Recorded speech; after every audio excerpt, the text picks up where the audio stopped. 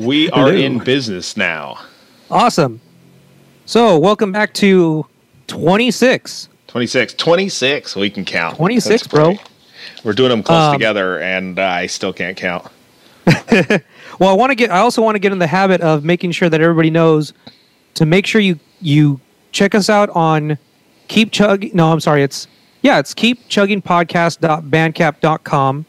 Yeah. And also, we are on Google Podcasts and iTunes Podcasts, whatever that app is going to be, thanks to Anchor.fm. That's right. And then Instagram and Facebook, of course. Yeah, I mean, right. Your whole life needs to be Keep Chugging. If it isn't, make it. Yeah, I agree. We're definitely going to overwhelm you with content. Yes. And penis size. I don't know how overwhelming that is. I mean, underwhelming maybe. I don't know. I mean, maybe it's overwhelming how shockingly small it is. I don't know. I mean, if I have enough time with Photoshop. That's true. With Photoshop, could add inches to anything. All right. And Lord knows I need it. All right. So let's get started with the usual. What have you been listening to this week? You know what, dude? I actually went on a big tangent this week on really trying to get out of my element on what I listened to. And I ended up starting listening to Dr. Acula. Dude, I haven't heard of those guys in such a long time, since I saw them at Chain Reaction like 10 years ago, I think it was. Oh, God. It was a long time ago. Yeah, no, I got I picked up the record something, the greatest party never seen, or the party, something like that. Okay. I wasn't impressed. I didn't have a good time with it. Yeah, to be honest, I haven't really even listened to them in a long time. I just remember seeing them at Chain, and their like keyboards, their sample guy or whatever, got down harder than the rest of the band. Oh, God. I don't think he was keyboard. I think he was purely just running the samples. Yeah, I noticed that they have a heavy amount of samples in their music, which I appreciated, because there were some really obscure movies that they picked out lines from, and I was like, oh, like that's dope. But then they get back to the riff, and I'm like, all right, like this is okay. Right? Yeah. I don't know. Not enough to stick with me. No. How about you? What have you been listening to? Dude, I've been harping on this band. I guess I'll do what I don't like to do, and I'll call them a gent band, Polaris. Okay. They're super sick, just super hyped on that. Part of the reason. Sharp Tone. What? Sharp Tone Rising Empire. Oh, okay. They're a nuclear adjacent band. Ah, okay. I'm gonna add that to my cool. list of things to check out. Thank you, Spotify. The thing with Polaris is I like everything that I hear from them. The problem is nothing ever seems to stick. Yeah, see, and again, that's my favorite part about music being subjective, because I don't know what it is, because a lot of that, I hate to categorize gent as a genre. It's metalcore. Let's be realistic. It's just super drop tune metalcore. Pretty much. I mean, and I mean, the riffs are a lot less plain. They're a lot more proggy for sure. I think that's what catches me, is some of the riffs that they use are, they have a periphery feel to them, but tonally, I think they're in a zone where I don't sit there and listen and go, ow, my ears hurt after a while. Because I get that with periphery, that like ear fatigue feeling where everything's just like too crispy. I don't know. Well, there's always so much in a periphery recording. Right, and there's that too. And I mean, not to say that I can't handle a lot, but I like to really focus on, a riff and a lead sort of thing, and like they've got a riff and like 37 leads and everything else, and I'm like Fallujah, that band bugs the shit out of me because they oversaturate the fuck out of everything with like effects and all this stuff going on, and it's like, it's cool and all, but I don't know, not my. There's so much to take in a 3 to 4 minute span. Right, like I like a lot of crazy, technical progressive riffing, but when your degree of technicality is based on how many layers of bullshit you can throw on top of each other, I don't know, that's just not my deal. You know what's funny is I was actually going to ask you, because there's a band that I've been kind of not I wouldn't say digging yet, but I've been really interested in their production videos. They're making of DVDs. Cattle Decap has some really interesting production stuff. And, and I haven't checked it out. I know that I've heard that they do, and I need to check that stuff out. They're one of those bands that I really didn't give a chance because I didn't care for the vocalist. Like, the vocalist's stylings don't really lean towards anything to me. Right. But seeing the guitar player and seeing the bass player work, like, they're monsters on their instruments. Right. I mean, yeah, they really are. I mean, I don't know what it is with that band that just never really completely hooked me in. And it's funny because I like a lot of bands that are very similar, but I don't know. I just couldn't find that, like, hook. But to admire what the instrumentalists are capable of, that I do. I've watched a lot of those videos, like just playthrough videos and stuff like that. Like, oh, that's cool shit. I think you'd appreciate it because there's a Cattle Decap guitar playthrough that I went through, just trying to get my mind out of the usual math core-y kind of horrorcore area. Right. And he was doing stuff that I guess I just never put together in my brain, like just some weird, like, sliding noises that are unconventional. And it's just stuff that I think that if you take a minute and look at it, I'll put it in the link, and you can take a look. And it's like I said, it just approaches the guitar in a way that's like, oh, you don't have to hit every single note in like a perfect, or it's weird. Like, I'll link it for you. Yeah, I'll definitely have to check it out because I know when I at the Fortin booth when I saw Kyle from Vitriol playing, like, he does some really, I mean, I don't know, it was really interesting watching him play because he's one guitarist. They're like a three-piece, and he does vocals too, and like they sound so, like full and technical and stuff. It's all coming from Kyle, and I'm sitting there and I'm watching him play, and I was like, a lot of the stuff that he does saturates a lot of the stuff, and he's got a lot of interesting stuff that, I don't know, maybe it's not innovative, I don't know, but dude, it's pretty awesome. So for sure, for the same reason. So yeah, there's some guys out there, next level technique, that are doing things that are just crazy.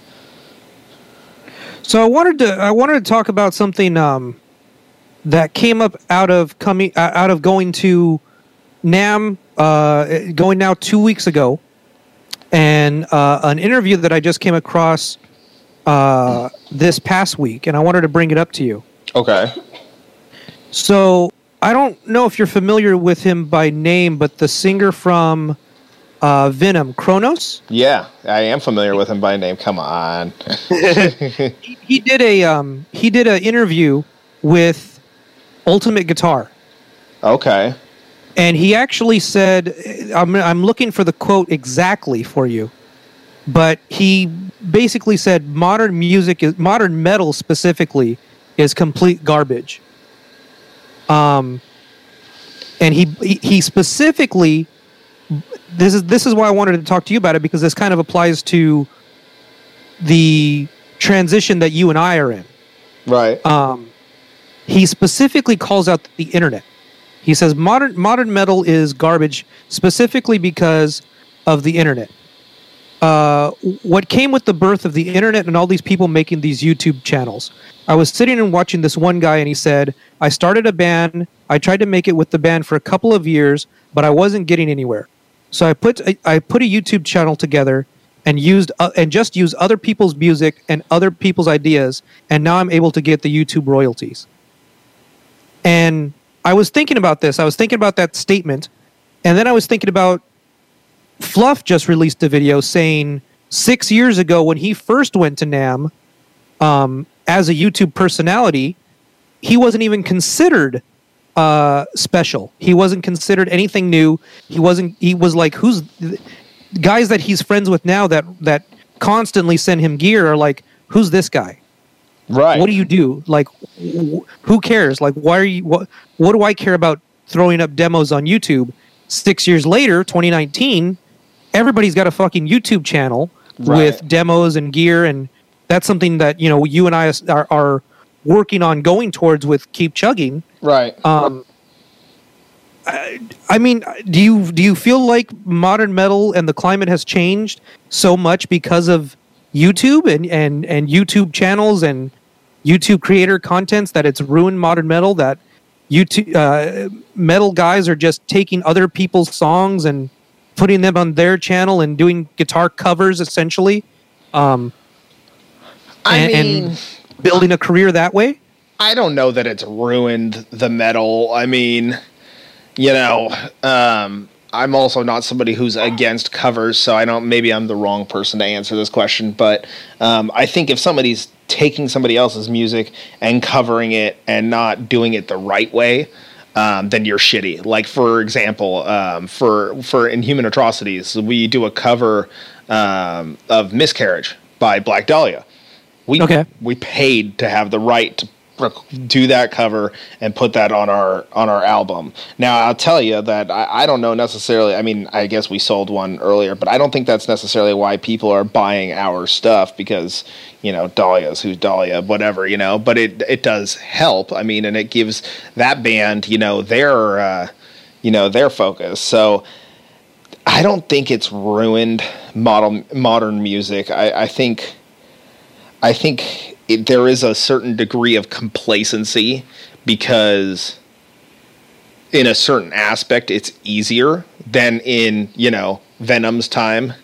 You know, I don't think it's ruined it. I don't think it has. I think there's a lot of shit out there that's able to be out there because there is, but there was shit out there before, just it was harder for people to see that shit. So, I mean, you know, it also comes down to, you know, what is his perspective on what does he mean by shit? You know, it's ruined it. I mean, it's ruined it in terms of the experience that I don't think making money as a band is primarily focused on touring anymore as much as it is internet content. And for an old guy from a different age, I can see that perspective. For, you know, a lot of people who have a passion for music, but also have a family and everything else, that's just as high of, if not higher of a priority than their love for music. It gives them the ability to be out there. I mean, these unsung, unheard of musicians, you know, that maybe in the 80s and 90s and, you know, maybe even the early 2000s, you know, were just closet musicians. You didn't know who the fuck they were because how are you going to get out there? Now the internet exists and you can see these people and they can be featured places and stuff like that. So I think in some aspects it's opened a lot of doors, and in other aspects it's you know, it's closed them. So I don't think it's crap. I think it's just changed. No, and I can agree. I'll say this. I can agree with most of that. Right. Because I get his sentiment of, well, if you take these modern bands and you take, I guess he came up in kind of a weird way where you had to know the members of each band. Like if you were a fan, you knew who not only the vocalist was, because usually that was the main person that a lot of people connected with, but you also knew the guitarist, you knew the drummer, you knew the bassist, where his point is, like, if you switch any of those out, like, nobody cares. It's just another player. And I will say, you know, just to go off of that is a good point, because a lot of these bands, and for a lot of, you know, most bands in anything, their drummers, good drummers are a dime a dozen. So you have drummers who are in maybe 5 different bands. Like Shadow of Intent shares a drummer with like 3 other bands and stuff like that. I know because my wife follows this like fit girl on Instagram, and she was dating that guy for a long time.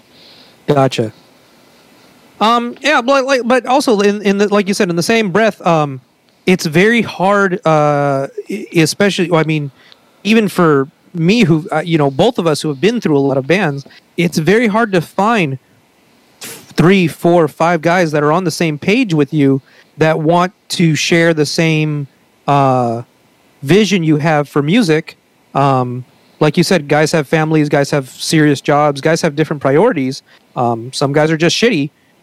So it makes it a lot easier to have that responsibility fall on just one person who can write 80-90% of the material and then program drums. Right. I mean, you know, to some degree for side stuff, I'm just as guilty of that. I mean, fuck, dude, you can go buy packs pre-programmed drums based on, whatever drummer, the guy from Code Orange did the, one for Easy Drummer. Cattle Decap's drummer did the death metal drums, and stuff like that. I mean, you can get these pre-built, like, even if you're not good at programming beats, like I'm terrible at programming drums. I can write to drums, but I'm terrible at programming them, mostly because I'm lazy. It's just time consuming because it's not my instrument, but you can buy this stuff, throw it together Gear Gods did it. He did a random roll of numbers and threw together a song based on, 10 different drum packs from Toontrack and where they fell, and then just wrote a song to it. So, I mean, like, yeah, you can do a lot of that stuff, and some of it ends up substanceless. I mean, you could definitely pick up on that, but I think that stuff's not going to go anywhere. So just like in his day, it didn't go anywhere. It's not going to go anywhere now. I mean, Venom came from the tape trading era, where they had magazines and they would send each other tapes and, stuff like that. So, I mean, this is just a more advanced, faster version of it. But I mean, if you suck, you suck. You're not going to go anywhere. So, I mean, yeah, like I said, that was kind of why I wanted to bring it up, because it does feel like there definitely is a bit of an antiquated mindset in that, where, that was the old man, like back in my day, right, talking. But then you hear it from Fluff in the other end of it, where it's a very modern person saying, just 6 years ago, the reps at NAMM didn't give me the time of day. Where now he can't walk 10 feet in NAMM without getting stopped by a rep like, yo, like, I'll send you whatever you want, just fucking put my stuff on your channel. Right. I don't know. I feel like that's an interesting dichotomy of, like, where music has been, is going, and maybe what we might, like, I don't know where music is going to be in 6 years, in just 6 years. That's true. I mean, so much has changed just in the past, 6-10 years. Who knows where it's going to go after that? I mean, how much more saturated can it get? I mean, I can't flip through my Facebook without seeing 3 dudes playing their own stuff on Facebook and stuff like that. So I don't know how much more saturated it's going to get. If anything, maybe it'll regress from where it's at. But I don't know. I'm not too sour with where music is these days. I mean, even for a guy like Fluff, it's not like he lucked into stuff. I mean, he put in work and he grinded through his, his YouTube channel and everything else. I mean, just like some of these other guys, they grinded through. They put in the work to get the gear from the different companies and stuff like that. I mean, these big companies, from another perspective, there's how many people out there trying to do this stuff, not just because they want to review it, but because they want free shit. So, I mean, you had to convince this company, whatever company it may be, that you're the guy. Now, of course, now that work's been done, a guy like Fluff or Trey Xavier from Gear Gods or any of that are so currently so relevant that, people are going to throw shit at them. But just like, Rich Piana, from Generation Iron 2, which I'll reference bodybuilding, said, you got to keep finding your next niche because that's going to get stale. People are going to stop caring because they're going to find the next guy. So, his thing was, this dude was jacked up on roids. If you've ever seen Rich Piana, you look him up. He died, but he's fucking crazy. And then he always had some sort of drama going on. And it's like, was that really him? Or is he just keeping himself relevant? So is that going to happen for, guys like this? I know Fluff has his hands in a lot of things now, not just, his YouTube channel. So there's more to it than that. But, I mean, oh, go ahead. I was going to say, as another example, Jared Dines, he YouTuber. That's where he came from. But then, he's playing and filling in for Trivium and stuff like that. So he's springboarded himself into other things. Yeah, and see that I feel like that was gonna follow into my next kind of question, where when. At least when I started going to NAMM, or at least when I started hearing about NAMM, it was always the joke about the band guys trying to go in and get the sponsorship and get free shit from companies. And now the joke kind of mutated into, now it's the YouTube guy going in to try to get free shit and get sponsored. I don't know what it almost seems like, is it easier to be a YouTube content creator or in a band now? Like, it almost seems like both are kind of vying for, well, you can be one or you can be the other. It's very hard to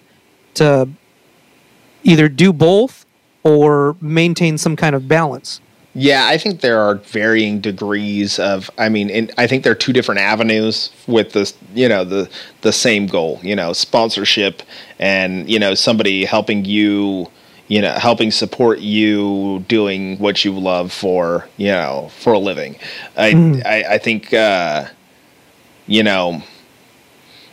don't know necessarily that any one is easier than the other, except for maybe different personality types. The YouTuber thing is a lot easier to do from home. You can sit there and do videos. Not saying that, it's an easy thing, because I'm sure a lot of grinding goes into doing that, whereas the band thing, a lot, equal amount of labor goes into another thing, and maybe you don't work well with others, so YouTube is maybe better for you because you don't work well with others. You can do the band thing, you can play the instruments, but, you're just, you have an awkward personality. You don't communicate well, or you're arrogant, and that's tough to be around, so YouTube's easier, as long as you have a personality where you could sell yourself, because it's like sales. You got to sell yourself on YouTube, just like as a band, you have to sell yourself at any place. Yeah. I think, if anything, the YouTube world is probably becoming the more, strong thing. And maybe this is what Kronos is talking about, because, me and you play live shows. Dude, how hard is it to fucking yank somebody to a live show? I mean, it's pulling teeth. And even for big bands, I myself struggle to get my lazy ass out of the house for big bands that I enjoy seeing.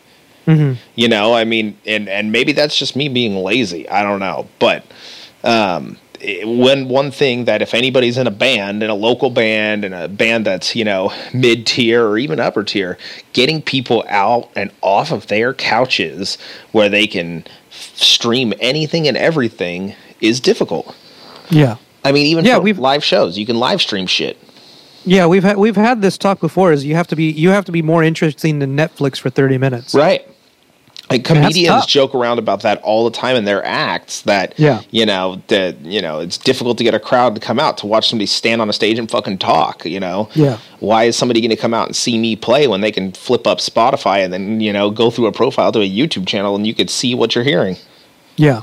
And it sounds virtually perfect every time, No, and that's the thing. Like, we've been going through these kind of back and forths with, like, how do you make the show interesting? How do we make the show interesting? How do you make every how do you differentiate yourself from everybody, from all the different bands that are within the area? What makes yourself different that's going to actually attract the audience and get people to the show? That's what it is too. You got to be different. I mean, for example, to me, a band that's pretty different, or a crossover, if you will, is the Browning. How they're very EDM and metal all at the same time.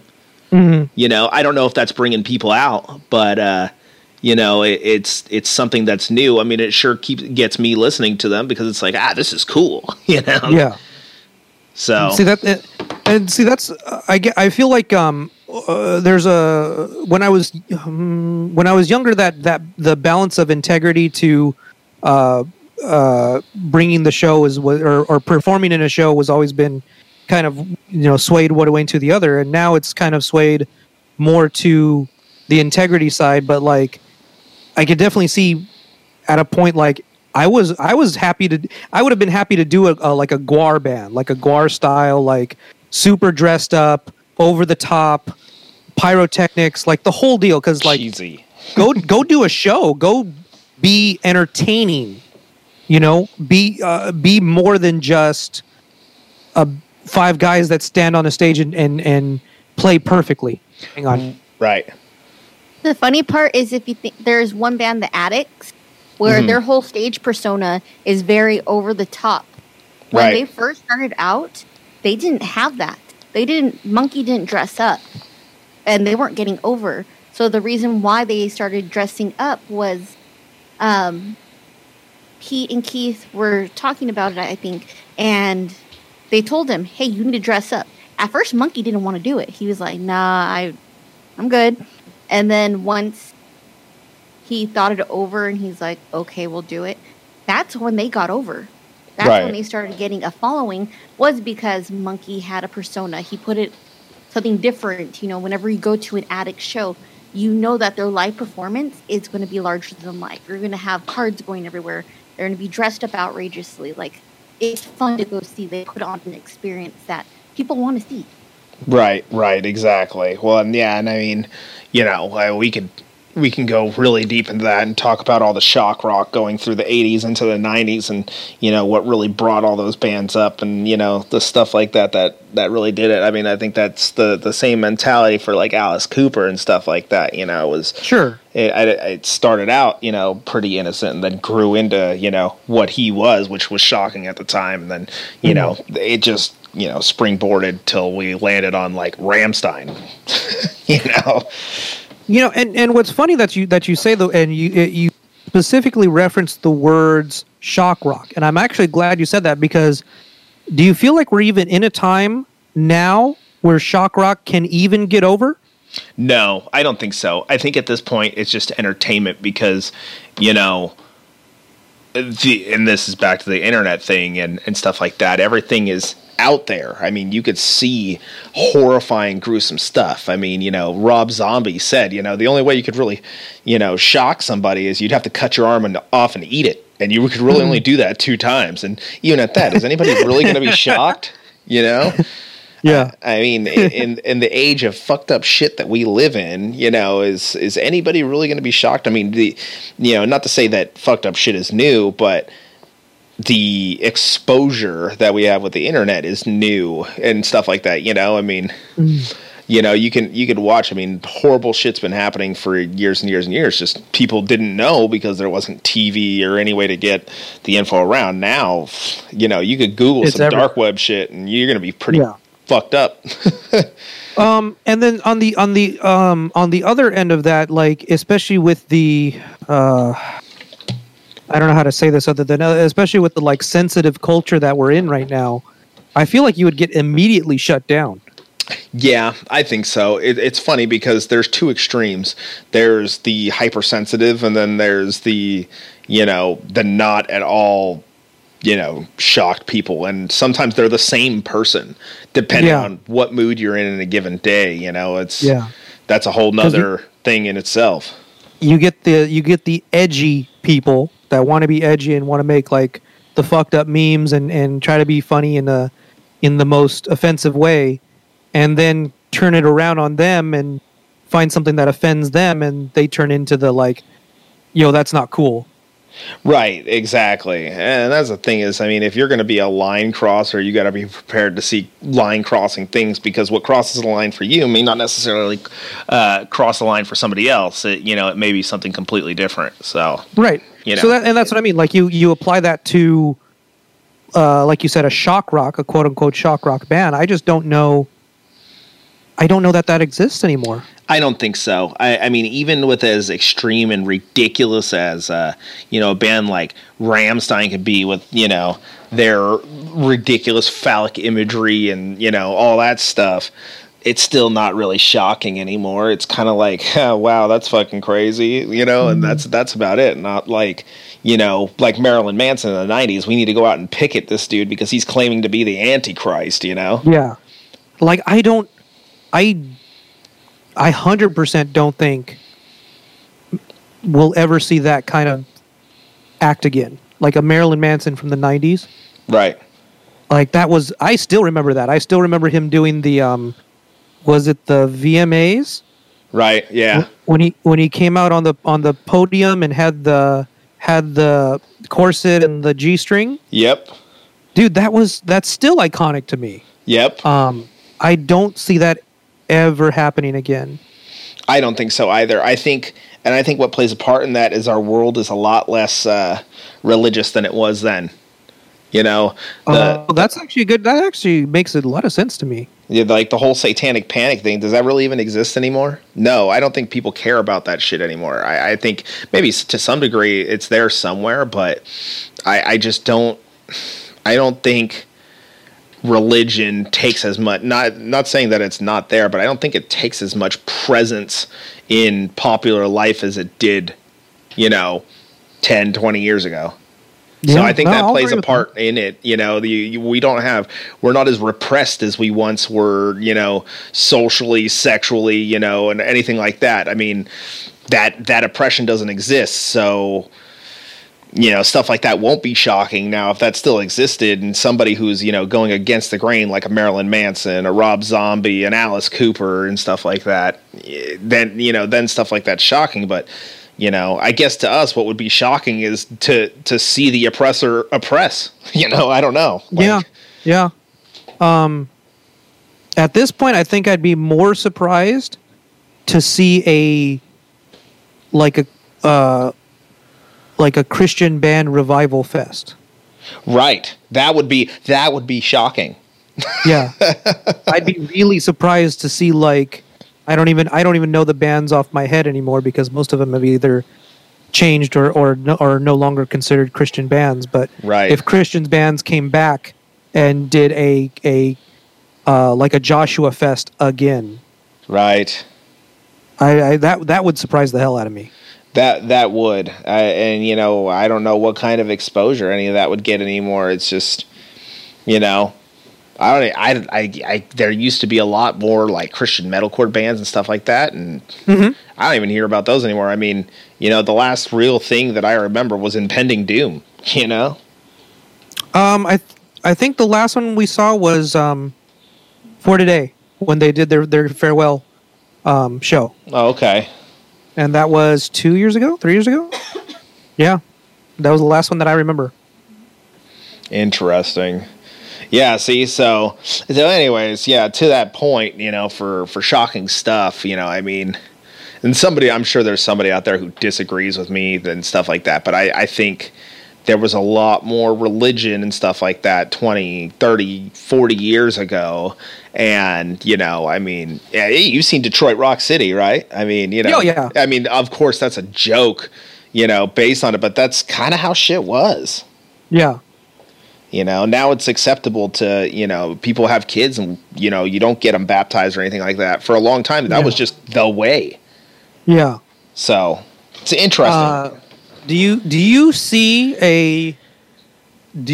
the next evolution then? Do you feel like you can see what the next evolution of I won't say metal, I'll just say the next evolution of entertainment, because I feel like, obviously crossover culture is a thing. Right. You see a lot of metal guys that are going to do rap. You see a lot of the indie bands becoming in a way more indie, if that makes sense. Less instrumentation. More times than not, it's a guy and a guitar now, and that's considered either the next step. I read something today saying 21 Pilots is going to be your next favorite band, and my brain almost hemorrhaged at that point. Yeah, because it's literally two dudes. Yeah. I don't know. There's so many things that are pulling me in so many different directions that I don't really know what the next step for music is. I don't know. I mean, I really don't know. I mean, I'm sure they thought they peaked in the 80s, and look where we are now. So, I mean, I can't say for sure, but I mean, as for the extreme, they're going to have to get more extreme, for the, anything else. I mean, I don't know, radio pop and stuff like that. I mean, how much more simple can it get? The only thing it can do is cycle around and get more complex. Yeah. And so that's why I think I posed that question to you is the tune low, play slow, or stuff like that. Like, I don't know how much lower you can get, 8, 9, 10 strings. I don't know how much more slam we can get. Pretty slam, Mark. Pretty slam. But then on the opposite side of that, I don't know how much longer the perfectly, pitched and time aligned and guitar editing and drum editing, I don't know how much more perfect metal can get either. Like, something's got to give. Right, and I think that's a new thing, the perfect thing, because the technology didn't exist, 10, 20 years ago to, quantize the shit out of drums and to quantize the shit out of guitars and get this all, computer program stuff. And I think that's just us craving something different. And that's why that's happening. You look at early Carcass and stuff like that in the 90s when they were grindcore and stuff like that. And it was just, almost undiscernible noise. That was, people seeking something different. So, we'll find something, I don't know what the fuck it's going to be, but we'll find something. I don't know, squishing poop through a meat grinder with, a car crashing in the background. I don't know. We were watching GGN, which is Snoop Dogg's interview channel, and he was interviewing Gabriel Iglesias, and he was playing him authentic cartel banda music. Oh Jesus! And what it is, it's drug dealer music that they don't play on the radio. Interesting. And it's still catchy, but like the lyrics are about dealing drugs. They have like gunshots as the sound samples. Like it's legit gangster music. And that's what I'm saying though. That's taking it to the next level. So like with metal, those that crave the extreme, what's going to be more extreme than, you're going to find people's moral lines, you're going to cross them, whether it's using real stuff or which will bring me into the one topic that I want to bring up, but which is using real stuff or finding those real points and poking at them. Fucked up shit. For example, Vitriol had their most recent song taken down from using a clip from a 12-year-old little girl's real suicide video. Oh God! That's about as extreme as it gets. There's more details behind that. They donated money and stuff like that, and but it brought it divided the lines. It divided people who were into this band who are about as extreme as it's going to get in terms of metal, and and there you got it, the two sides of it. So people are going to push the envelope whether you agree with it or not. And that's where we are. Yeah, that was my same, not argument, but it was the same kind of note that it hit when Nick ex Guitar Murray, his band released a EP, and the intro was the reading of a suicide note. Right. And it really was like, I don't know if I'm comfortable with hearing this. And then like you're telling me that one, I was like, it makes you uneasy. I don't know and I don't always know if it's in a good way or not. No, and I don't know. That's the thing though. People like to be shocked. That's shocking. Yeah. And that's not new. Cattle T Cap's done it a bunch of times. Dahlia had, real torture clips in one of their songs off of Ritual and stuff like that. Yeah. There's the shit. People are going to find the way to cross the fucking line. It's just how much further can you go? If you look at the black metal guys, they were all killing each other. So, if you go back to Mayhem's first album, that cover photo or first album, I don't think it was the first one, was a picture of Dead after he shot himself in the head. Yeah. You find your vocalist dead, having shot himself, and your first thought is, oh, let's go grab a camera and take a picture of this and make a sick album cover. Yeah. What the fuck? Yeah.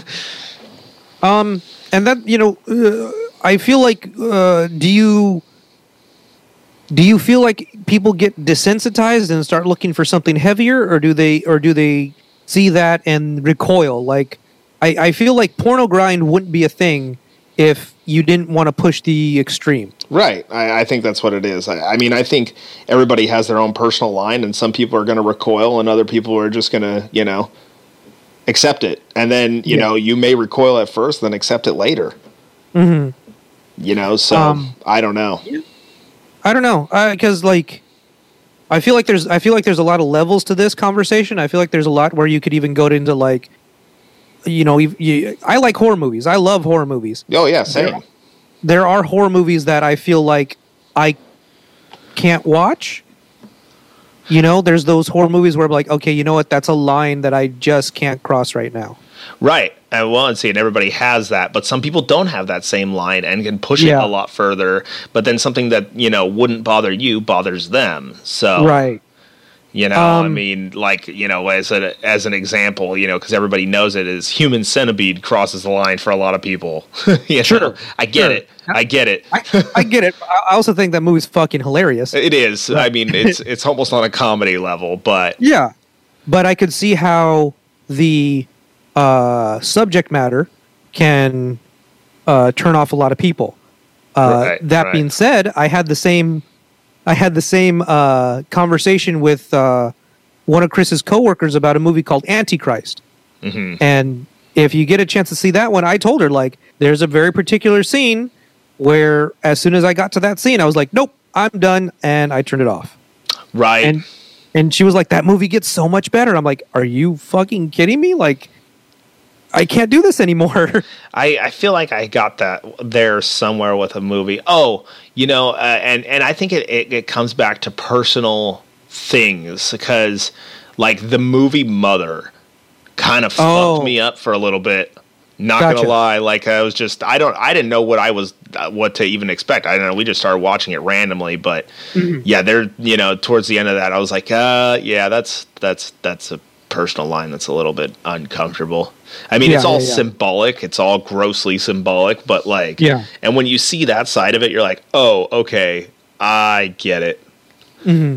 But everybody has their line.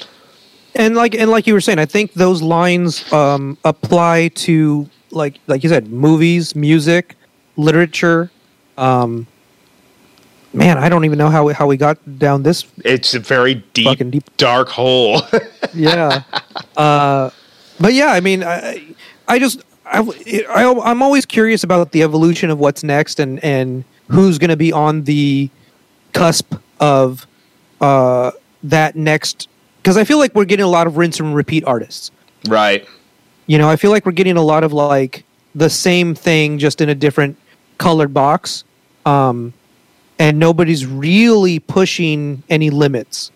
Right. And I think it's the trying to make it on what's out there rather than taking a calculated risk. Because at the end of the day, for music or anything, you got to take a calculated risk on something different. And, you could even end up being ahead of your time in terms of what you do, whatever it may be. I mean, obviously, if I had the answer to what the next big thing was, I'd be a bazillionaire somewhere. I wouldn't be sitting here discussing it. But, we would own Amazon. Right, exactly. So, I mean, musically, if you want to look at something that was before its time, was, Anthrax and Bring the Noise.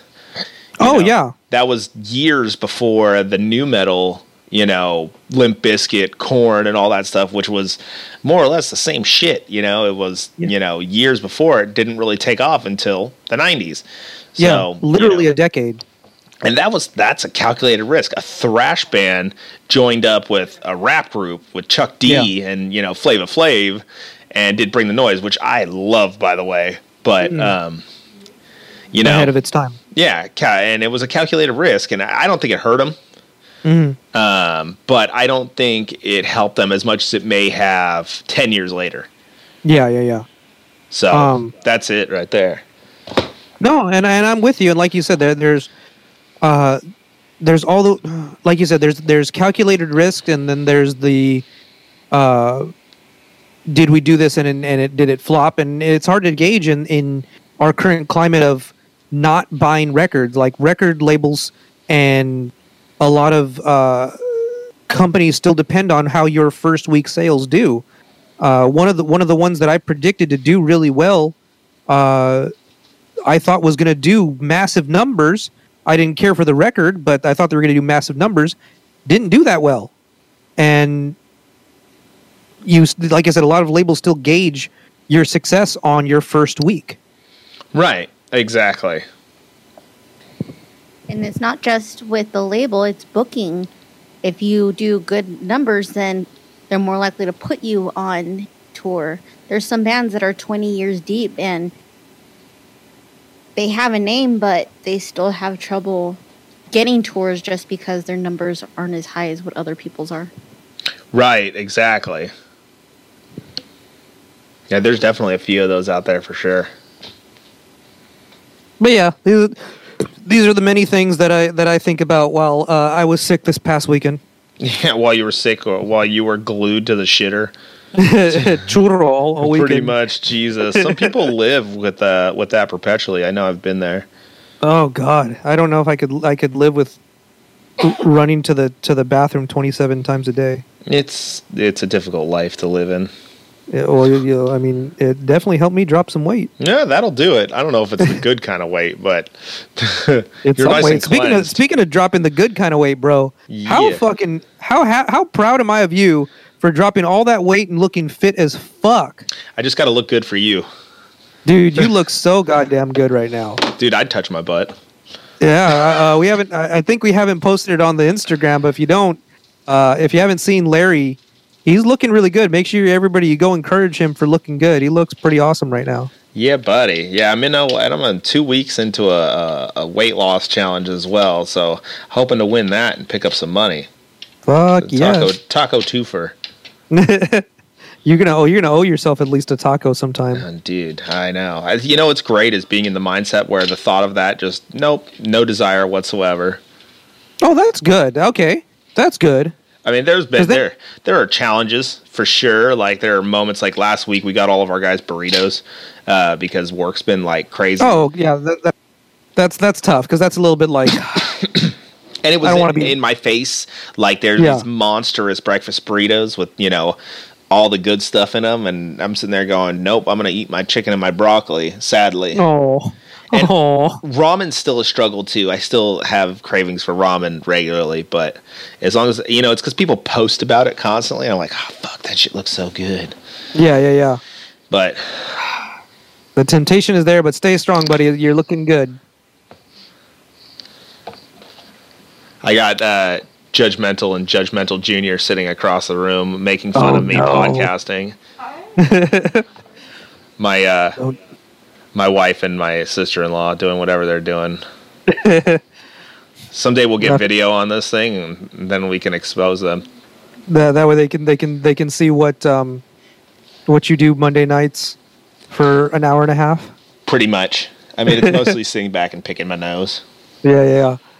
While you talk into a monitor. Pretty much. Wait, do you still use your headphones, or is it just because it like at least with mine, like I have a microphone, Chris is right here, the computer's up, my monitors are up, so if somebody walked in, it kind of looks legit, but I imagine you're just sitting there with your turtle shell headphones. Yep.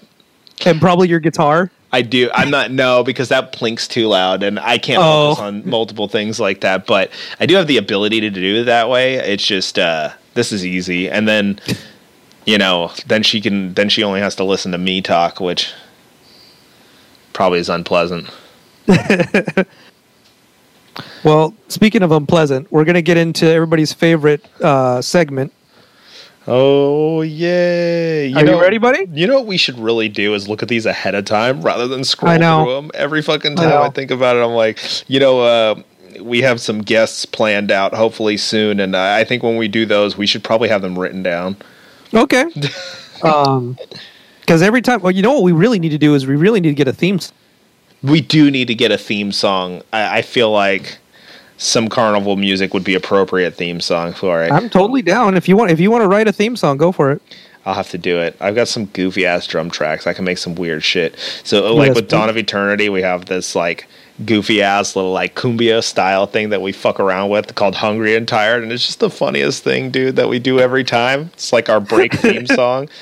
And that's what made me think of OK Stupid needing a theme song.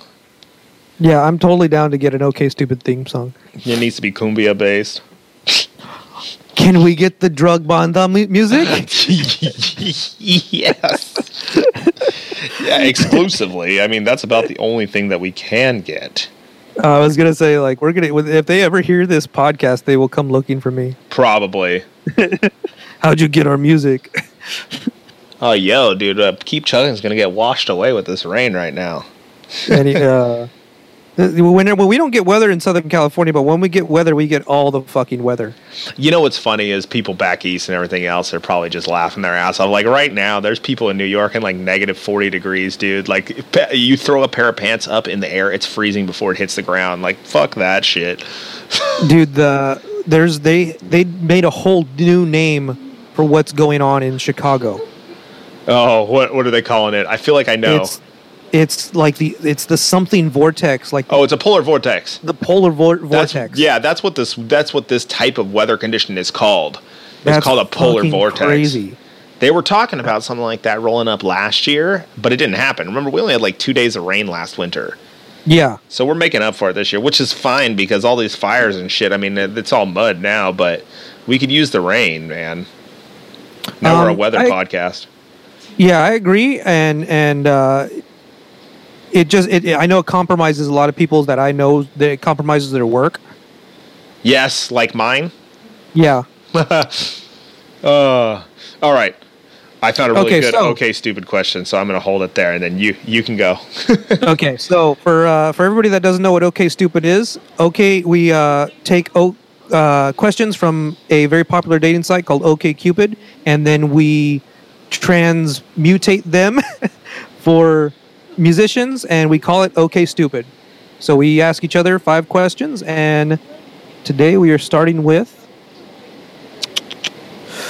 Okay, what is... nope, that's not going to work. Yeah. Man, these are getting pretty terrible because I can't find something that... Is it as bad as have you ever questioned your sexuality? Not when you're not looking at me, though. I mean, because I know that helps. I mean, on a daily. Yeah. I really do wish I questioned it when I was younger. Here we go. So the original question is, what was the last thing you learned that made a big impact on you? Or a quote-unquote aha moment? So, what was the last thing that you learned and made a big impact on your playing? Probably some of the, this is like current, so I'm talking about what's going on right now. Probably some of the Jason Richardson stuff, and something that I've never been really good at or really dedicated time to is the more percussive style of riff with quote unquote gent, with the really hard, upstrokes on the open strings, really twanging them and stuff like that, to generate different sounds from the same note. And, forming chords and stuff like that. So that into like Polaris and stuff like that, stuff that I'm learning right now, which is why I want to get that new 7-string quick so I can, really, because I don't have anything tuned that way and sort of build on this style, because I've always kind of just been, nope, I don't want to do that. I can't, it's just, I'm not feeling it. And I don't know what happened. After NAMM and hearing Retrograde and stuff like that, just, I don't know what happened. I found the groove and I was like, all right, this is just flowing now, as far as writing riffs that way and, being able to play that stuff. It's like, oh, and what it did? It changed the way I pick. It's not just, I've always alternate picked inside, and I fought the outside Paul Gilbert style of picking. Yeah. And I've started learning the solo from Unearth, My Will Be Done. I learned the solo from that, and there's a portion where you have to alternate pick it with outside picking. Otherwise, at least I had to get it up to speed, and it just kind of changed the way I pick. And now all of a sudden I'm like, oh, I can play this stuff easily. This is great. See, what's funny is that it's really interesting to me because I consider you a very talented player, but you saying that you've never really approached chords and approached, I guess, what would be considered more melodic style. I guess I wasn't expecting to hear that from you. It's just interesting to hear that because I've always been the opposite, where I've always approached a chord first and then broke it down. And it very much is sounding like you've always approached it in the single, like, arpeggio style. Right. And now you're like, oh, like, no, there's chords that are involved in that. Exactly. That's exactly what it is. And it's more like the understanding was always there. It was more like an arrogance or just a reluctance to to sit there and go, well, I can learn it this way. Nah, fuck that shit. I know how to do it this way. I can figure it out my way. And now it's like, all right, well, maybe this shit works. Nice. That's actually really interesting to me. Okie dokie. So your next one. If you had to spend a year alone with one other person, who would it be and why? So your question is, if you had to spend a year taking lessons from one other musician, who would it be and why? Steve Vai all day, every day. Really? Because the dude's my fucking hero. He has a really just eclectic way of playing. Okay. And he's, from what I've heard and everything I've seen, the nicest person on the planet. So I can't argue with any of those points. And, you know, again, he's got my favorite brand of guitar, my favorite looking guitar, and then, you know, just stylistically and the stuff that he's capable of, like, you know, he's a huge inspiration. So Steve Vai all day, every day. Nice. Yeah. Easy. Not answer. what I was expecting, but that's an awesome answer. Yeah, I mean, there's a lot of more, you know, modern guys that are cool and stuff like that. And I think, you know, if I was going to pick somebody to exclusively learn from and have all that kind of time to spend with, it would be somebody with the years and the experience and the approach and everything else, and, you know, a diverse style and everything else like that. So, yeah, that's the guy. Nice. So, next question is, the original question is, what's one fear you know is holding you back? Your question is, what's one guitar shortcoming you know is holding you back? So many. I mean, you know, just like the just like the alternate picking thing.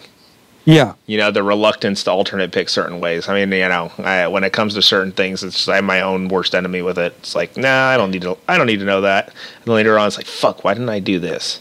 So I mean, so is it more of being stubborn? Pretty much. That's what it is. It really is. Just being stubborn. Yeah. That's okay. Stubbornness is a prime example. Okay. You answered that way too quick. I know. Find those questions faster. Okay, here we go. This is a good one for you because I think this applies to us in a weird way. So the original question is, what do you think happens to us after we die? Your question is, what do you think happens to your gear after you sell it? Sometimes it ends up back on the music exchange getting sold to somebody else. Yeah, right? I don't know. You know? Do you think it's ever ended up in the hands of somebody famous? I don't know. Maybe. I had never even thought about that. I don't know. A lot of the stuff that I've moved through. Yeah, I don't think so. Maybe. Could be. Maybe. But, yeah, I don't know. I've inherited stuff that were, you know, artist stuff, but I mean, it's possible. That's why. Like, you think it's ever gone the other way? It's a possibility. I mean, I don't know. I'm trying to think of what I've gotten rid of and what I've seen happen to it after that. I don't know. Because I think you're more likely to end up with some kind of story like that than I am, because you trade some high end shit. Yeah, I think I've acquired things from people. Like I acquired an amp from Mike from Suicidal Tendencies. I got the guitar that I got. I think was originally owned by Pat from Fit for an Autopsy. Oh. One of my Strandbergs was artist owned, although he wouldn't tell me who it was. And I think that's about all I got. Yeah. Yeah, I don't know. The one with Mike was probably the most standoutish thing because I had to go to his house in not Malibu, but one of the other beaches over there. For Manhattan Beach and stuff like that. And it was like his stepson was selling a bunch of amps and shit that had been given to him. It was a 6505, you know, not plus that I had picked up. This was like 10 years ago. Nice. Yeah, that was a while ago. But I don't know. I have no proof that it had gone the other way. Yeah. Well, we'll see. Maybe it'll go. Maybe it'll happen, or maybe you'll see a demo of something, and you'll be like, hey, that looks like the guitar I had. I know. Oh God, you're getting tired already, dude. I miss that afternoon coffee. Oh, is that what it is? Yeah. Okay. All right, your last one. Original question: what is the craziest scene or event you have ever witnessed? Yours will be, what is the craziest scene or event you have ever witnessed at a concert you attended? Oh, I watched a guy's arm bust and like the bone come out of the skin. I forget which Ozfest it was. It was a long time ago. It was when I was in high school. It was in the pit for Lamb of God. Oh, God. And now it's going to bug me that what year, but that's probably about as crazy as it's going to get. I mean, there was a show that we went to with one of my bands for when Dahlia headlined Summer Slaughter, and they played it with I think we talked about this too, me and you, but they played with Flesh God Apocalypse, and maybe it was Wes I was talking to about it. Power Glove did the break, the halftime show or whatever, if you will. Okay. And my bass player, was it with Rings of Saturn? I don't think Rings played that one. No. Okay. No, this was when Ritual had just came out. Oh, okay. Just after Ritual came out. What happened there? Oh, so our bass player was stupid drunk, and some guys were trying to fight him, and this dude was huge. And there was a point in the pit where he pushed. So one of the bands and they ended up being a band that played later, and I wish I remembered their name, on the outside stage. And one of the kids was trying to hardcore dance and kick him. And I'm like, what the fuck is this stupid kid doing? This dude is huge. He's on steroids. He's drunk as fuck. This guy's going to fucking kill you. And my fear is that, this guy is going to fucking kill him, and he's going to go to jail and shit like that. He's our responsibility. We need to stop him from killing these kids. Yeah. And so he pushed this kid, and this kid fucking flew. I mean, flew. And I guess the rest of his homies or his band all tried to start jumping my buddy, and it looked like if you had a top view, you would just see him and kids just flying away like it was a fucking movie. I used to have a video of it on an old phone I had, and it's gone. And that guy's, he died now. He OD'd on heroin a few years later. Easy. But yeah, dude, he was just so strong and so drunk and just an unstoppable. It was one of those things where we had to grab him because security was about to bum rush him, and we brought him inside. So we were inside then, and we were all the way up front for Whitechapel. And right as Whitechapel's about to go on, he's yelling, "Play Megadeth!" He was an old school metal guy, and you hear it from the back. You hear them play the Holy Wars riff, dude. And I was like, "Fuck!" So that's a pretty memorable shit that's happened. But the craziest thing was that arm breaking out of the skin. That shit was fucked up. Okay, was it Black Dahlia, Whitechapel, Darkest Hour? Yes. 6 Feet Under? Yes.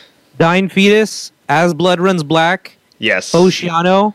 And you said Flesh God Apocalypse was the last one? I had Flesh God, and I think Within the Ruins opened. I think it was 2011. That sounds about right. That's probably about. And then Power Glove played in the middle somewhere there. That's right. Yeah. That's awesome. Yeah, so that was great. That was at the Grove. Nice. Yeah, that was a good one. That shit was crazy. That guy, dude, I will never forget that day, dude, when he was just fucking pummeling people into oblivion. Nice. Oh, man. All right, your turn. And luck would have it, my phone timed out, and I lost the fucking question. Oh, no. Piss me off now. God damn it. Oh, man. Have you ever tried to Google me? What the fuck? Do you ask that on a first date? You'd be surprised what I ask on a first date. I don't want to know. All right. Here, I found it. What's that? Oh, Chris is going to chime in on that one. Yeah, but I have something to ask me. All right. Is there... so the original question, is there anyone in this world that you genuinely hate? And simply, is there any musician in this world that you genuinely hate? Short answer, yes. Long answer, a lot. A lot. I mean,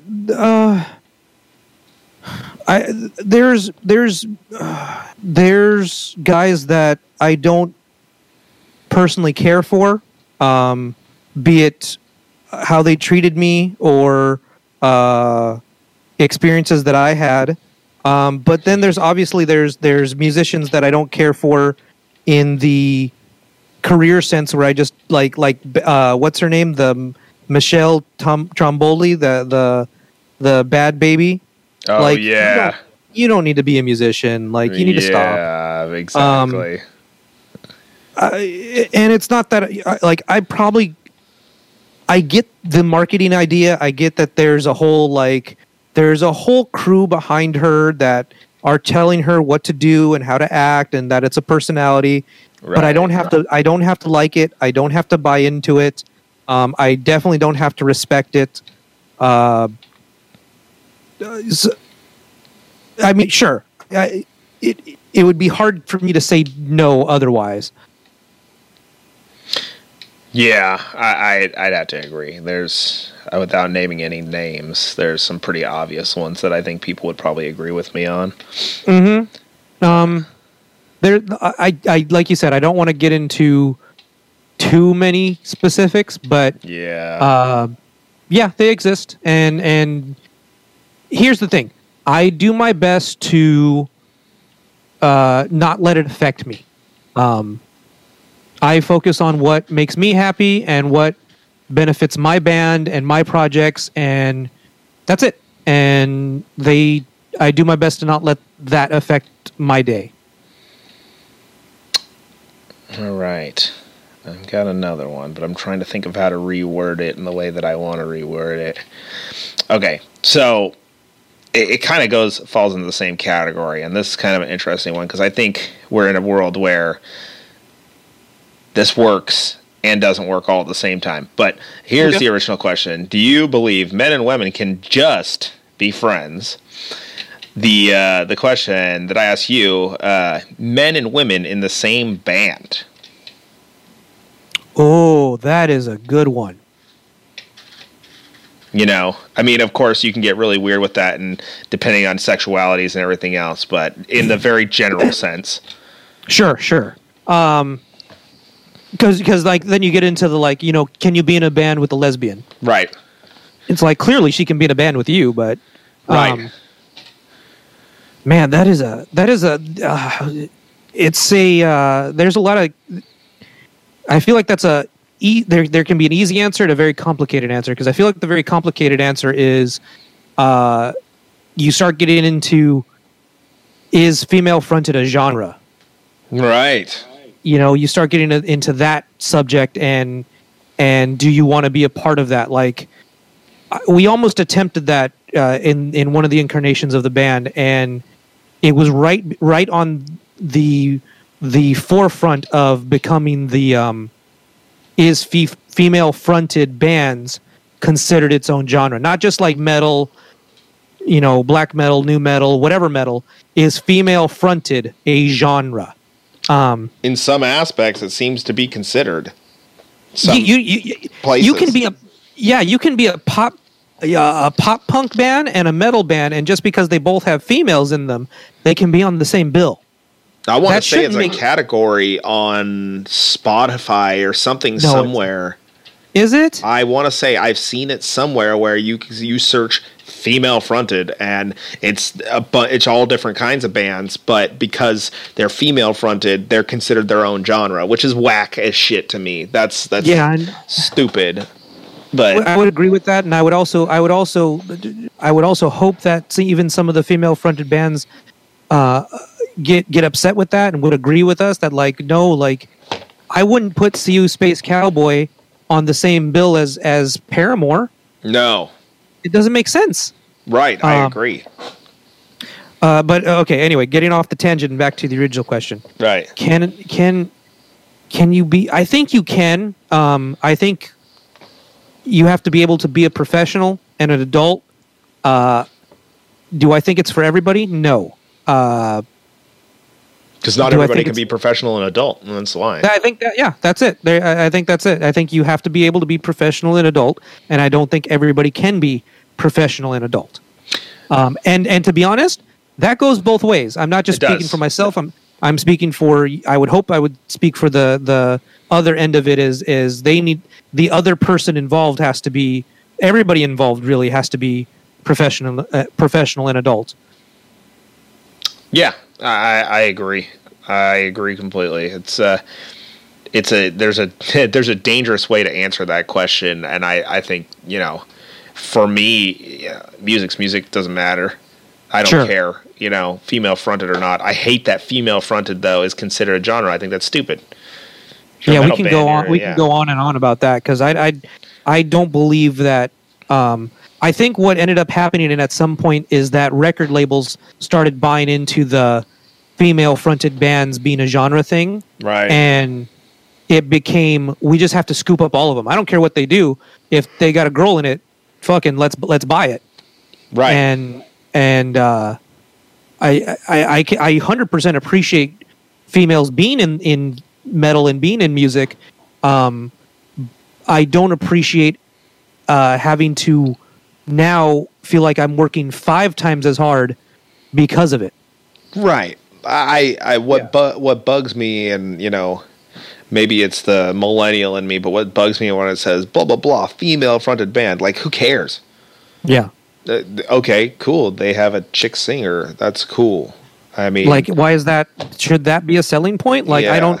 How about them just being good? Like, right. I mean, she's an awesome singer, and she's a Sure. girl. Whatever. I don't know, but the whole that, I don't know. It just seems really stupid that I mean that's a whole nother ordeal and maybe a podcast in itself. I think we have all these sub podcasts we got to do, but we got to start, or maybe when I'm editing, I need to make a list of the subtopics. yeah. So we can go back on them. But yeah, my biggest issue with the band like that was like Butcher Babies, where Right. they were literally just 2 girls with their tits out Selling but it. but now they're trying to It's still Well, a little they're bit like trying- that. Well, they establish themselves so much as, okay, we're barely wearing any clothes, we can sing. But now they're starting to be like, well, we can sing. Like, we don't always have to be scantily clad. And just like, you made a name of yourself for that, but now you don't want to. So now they're... Yeah, that's a bold title that's going to take a lot of work to undo. I think if they want to do that, I think that's a bold image that band has. That's going to take a lot of work to undo. Because I know I didn't even realize, like, because I've only recently discovered them in like recent years and stuff like that, and I didn't realize how like ridiculous it was in the beginning. Like they really were like pretty much naked chicks. Like yeah, and if you ask them about that now, they completely were like, no, we didn't do that. Yeah, or but we're not about that. It's internet like, photographic evidence. Like I yeah, get. I'm like, no, like it's very easy to Google what you look like back then. Right. It's just about, it's just they got to change the image. That's going to be tough. Because that's a bold image to change. Yeah, it took me 2 seconds to find their old promos, which are basically tape on their nipples. Yeah, exactly. Oh, well, I don't remember what the original question was, but the question was something dumb like, can we try not to touch our phones for 30 minutes? So my thing is, for practice, do you have a no phones rule? Practices in general, how do you feel about that? We one of my bands we've tried it 3 different ways, I think. One of my bands originally tried a no girlfriends rule. That got over so well. That was my sarcastic voice. Yeah. And one band did try the no phones thing. And I want to say one band did, you practice like we play a show. So we would have to practice in 35-minute spurts. Because that's, you practice like we did a show. It was a show. That's it. Right. So yes, we've done it. And with varying degrees of success. We did, okay, I'll do this because this was the most recent. We did do a practice with Arson where we took the drummer's phone away from him because he was fighting, I think, with one of his exes, and he couldn't go through an entire song without checking his phone or looking at his phone or picking it up or something. And we were all getting frustrated. So finally we were like, just give us the phone. And he didn't have the phone for the entire practice. Oh, wow. Yeah, well, I mean, if it's in the way like that, then, I think it's got to be taken away. Or something, Yeah, but Chris, I think Chris would agree with me, is that door swings both ways. Like, very, very rarely does she text me during practice, unless it's an emergency. Like, she knows, like, for 2 hours, like, that's where I'm at. That's what I'm working on. Yeah, well, when you weren't. So I mean, usually, hopefully, sometimes with some people, there's a mutual understanding. Like, look, like, I'm at practice. Like, this is what I'm doing for 2 hours. Like, just I'll get back at you. Just give me a couple of hours. Right. Exactly. And I think that's, a pretty, a simple thing. Like, hey, I'm at practice. Oh, okay.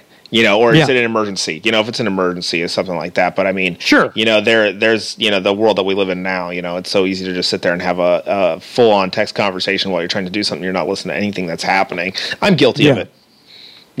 I'm just as guilty of that, no exceptions to that for me. And, sometimes I got to tell myself, I got to put my phone on vibrate and get it away from me, so I won't force a conversation, because when I'm in a conversating mood, I will talk forever. Whether it's text message and stuff like me and you have held 3 different conversations through 3 different social media outlets at the same time. Yeah. I mean, we just click.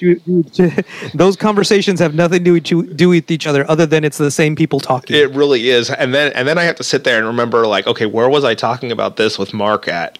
Yeah. Like, let me scroll up a few things. Like, I kind of like crossover conversations, and like the Instagram one will be a response to a story. The keep chugging one will be the keep chugging one, and then we'll be talking about gear acquisitions, and I think we were texting each other for a while too. So it's like a couple of girlfriends. It's ridiculous. All right, I think I got one more question for you. Right? Yep. Last one. All right. Let's see here. What do we got? We really got to plan this out a little better, although I think it's part of the fun. Well, it's the randomness that helps. All right. Oh, God. I can't even make that music related. But for the listeners, this is a question, a dating first question. On average, how long does it take you to cry yourself to sleep every night? I mean, I don't sleep enough, but I definitely cry enough. So. Oh my God. These are real questions. Wow, I don't know what kind of life are you living that's the question on a first date? It's under the category somewhat wacky but absolutely vital questions you must ask on a first date. I mean, I get that that's probably a red flag, but I don't know how you're definitely not getting any sandwich on that one, you know what I'm saying? No, like, fuck. How long do you cry yourself to sleep? Yeah. No. All right. Okay, here we go. I guess the question can be taken 2 different ways, and think about it in the concept of your approach to, we'll just say, your band.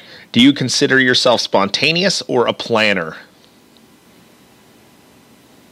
Man, that's I feel like that's a loaded question. Yeah. No. It's not bad. It's just I can't answer it without being both sides of the statement. I would like to say spontaneous because the way that the philosophy of my band is, we've always gone in the mindset of the band can literally end at any moment. Like tomorrow, literally tonight, I could get a message from one of the boys like, "Hey, I don't want to do this anymore." Yeah. We all have that understanding where. If that's the case, the band could end tomorrow, and we kind of try to play that way. We try to play every show like this could be the last show. So go have a good time, show, play every show like it's the last show. So in that aspect, I would like to tell you that a lot of things happen very spontaneously. Even writing, a lot of the times, especially last night, I noticed I tend to not have a riff until I'm pushed to being almost very anxious with the guys, where they really start having to get on my last nerve, and that's when I tend to come up with the riff that works the best, because I start getting anxiety, or I start getting nervous, or I start feeling like I'm pushed in the corner. So that spontaneous riff comes out, and that ends up being like, yo, that, because it's like my nerves are kind of shot, and that's the idea that came out. Right. Now all that being said, the other side of that, and the other side of being in a band in 2019, you have to come up with a billion kinds of content, and you have to come up with so many things and so many ideas that I really don't have a choice but to plan ahead. So song ideas, song titles, video concepts, guitar playthrough. You and I have been going back and forth about guitar playthrough videos and drum playthrough videos, and the album ideas and things like that. I've been sitting on stuff like this for like a year. Yeah. And then when Chris has to do her side of the job, she needs it, she would prefer it 3 to 4 months ahead of time so she can do her side, which means there's even more planning ahead that has to be done. Like I said, I wish I could tell you everything is spontaneous, but I think there's a half and half to the formula, where the creative part tends to be very spontaneous and the show part tends to be very spontaneous, but a lot of the not fun business part of band life is very thought out. Right. The creative side of my brain can spark literally anytime. Luckily I have my phone on me. I have notepads on me around at all times, because I can think of something that can be a song title or a song idea or a guitar riff, and it can be very spontaneous. But as far as, like I said, as far as the business side, as far as getting all this crap that has to go along with being a band right now, it's very not spontaneous. It's very not fun right now, to be 100% honest. It's a lot. I'm noticing, especially now, and that's something I wanted to bring up. I'm noticing, especially now, you have to be a chef with many hats. You have to be a jack of all trades. Where 80s, early and 90s, you could just be a musician. Yeah. There's a particular comedian that we follow, Gabriel Iglesias, who was doing an interview and said something to the effect of, I would rather put a comedian doing what comedians do. I don't like putting comedians on a TV show and then you see that his acting isn't so good or his writing isn't so good. The problem is, as a musician in 2019, you don't have a choice. You can't just be a musician. No. You have to be a musician. You have to be a video editor. You have to be a content creator. You have to be a publicist. You have to be a writer. You have to be 17 things. Somebody gave me a great example about a chef going to chef school to learn to cook. He didn't go to chef school to learn how to open a restaurant. Right, exactly. Just because you're a chef doesn't mean you know how to run a restaurant. I get you're in the food world, but that doesn't mean that you can do both jobs. Right, exactly. And that kind of circles. Oh, sorry. No, go ahead. It's one aspect of, it's like the umbrella. It's only like one, like, spool of the umbrella. Like, in order to do restaurant, you have to have so many other things. You have to be a business person. You have to be able to know the ins and outs. The best advice somebody said is like, if you wanted to do a restaurant, go work for somebody, make all the mistakes that you would make on their dime versus making it on, because then you're not foolishly wasting money because you didn't know. You make your mistakes doing it with others, and then you do your own, if that makes sense. Right, exactly. I think that's a good idea. And I mean, this kind of circles back to where we started the podcast with the internet and everything else. It's made, opening the door for exposure, there, but you still have to be your own promoter to some degree, your own manager and everything else, as well as being a musician. You have to be a business person to, find, either a label or, if you're going to self-promote or whatever the deal is, you got to be a business person yourself too. And, it's, the internet has helped make that possible, I think, to some degree. So, yeah. And like you said, I think there's aspects that I feel like it's helped, and there's aspects that I feel like it's hurt. For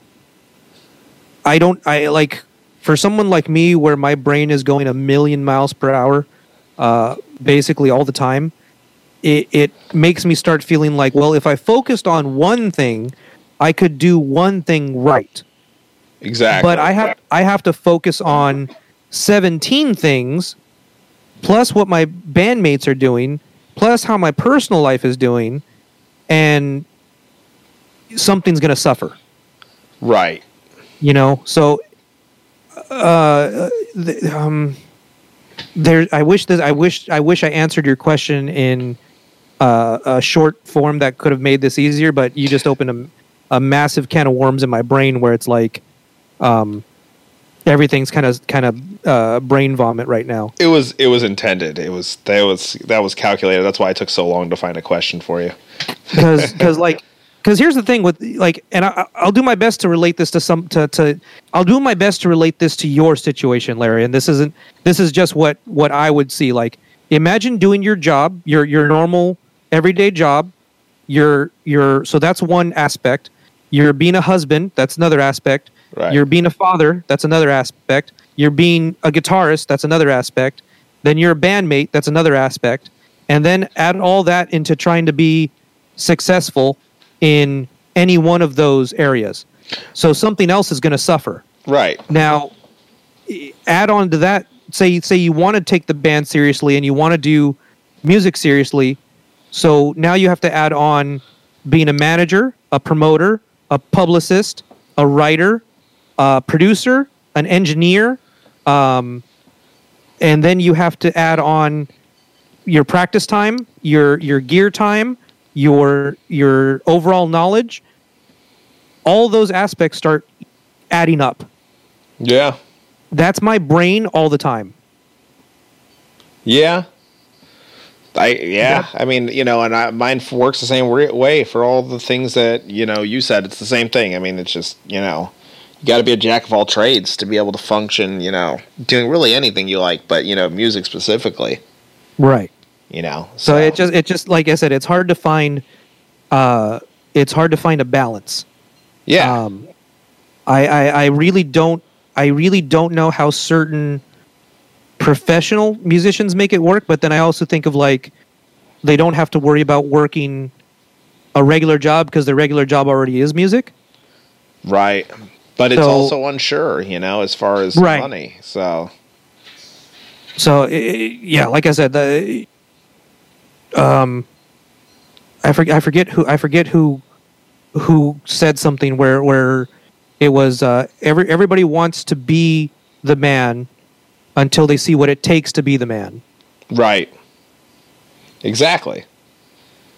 So there's a lot more stress behind things that, we don't really necessarily see. We just see the glory parts of it, but there's more that goes into that grind, without a doubt. Right. Right. Yeah, there's a Chris brought up a good one, that there's a great picture of the iceberg where you only see the top of it and you don't see how much is under the water and how much work went on. Right. To just see the top of it. Exactly. It's very true, and it's very taxing on the mind. It's very taxing on I would say a weaker person's soul. Oh yeah, without a doubt. Yeah. Yeah, definitely. But yeah, I mean, I hate to bring you down, but like I said, that's my brain 6 days of the week. Well, I'll tell you, I'm sure that most people listening to some degree of musicians or whatever can agree on some level. Yeah. So that's very relatable. Yeah. Sorry. No, I think that was a good note to end on. What a dark podcast we had. I think it was a very real podcast this time around. It was very real. So I think that's it for this episode.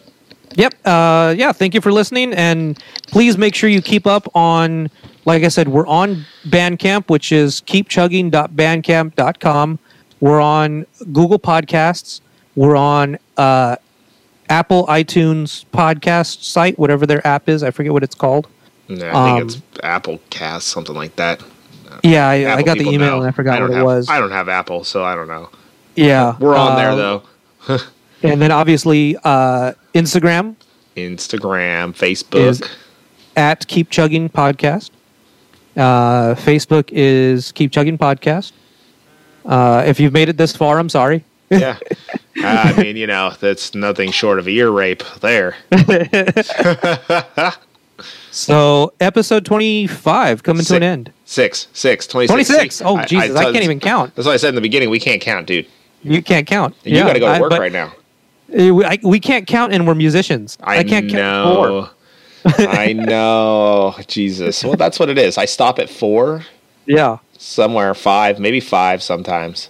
Do you want to make it odd? It's 9/8. Oh, there you go. Now that's odd. Oh, Prague. Next podcast. Prague. The Progcast. No, we're supposed to do boners and biceps. Oh, dude, boners and biceps. That's true. Okay. Next podcast, 27, boners and biceps. Progressive boners and biceps. Oh God. 9/8. You figure out which is which. Okay. Bye-bye. Thank you.